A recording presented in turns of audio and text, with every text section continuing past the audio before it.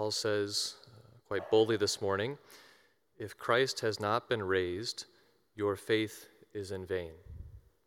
So we have the benefit of being on this side of the resurrection. We know our faith is not in vain, that he has indeed been raised.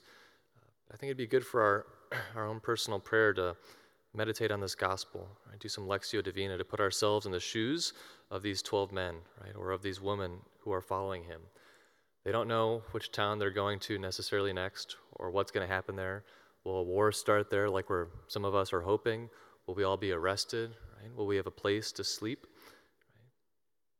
Will he die? Right? Will he rise? All these questions perhaps flowing through their minds. Right? And to know that everything depends on his resurrection. Right? If he doesn't rise, their following him is in vain. All these years, these 3 years they've given him. We can even make that real for ourselves. This physical church, the school just across the street, it would all be in vain, right, if Christ's resurrection is not true.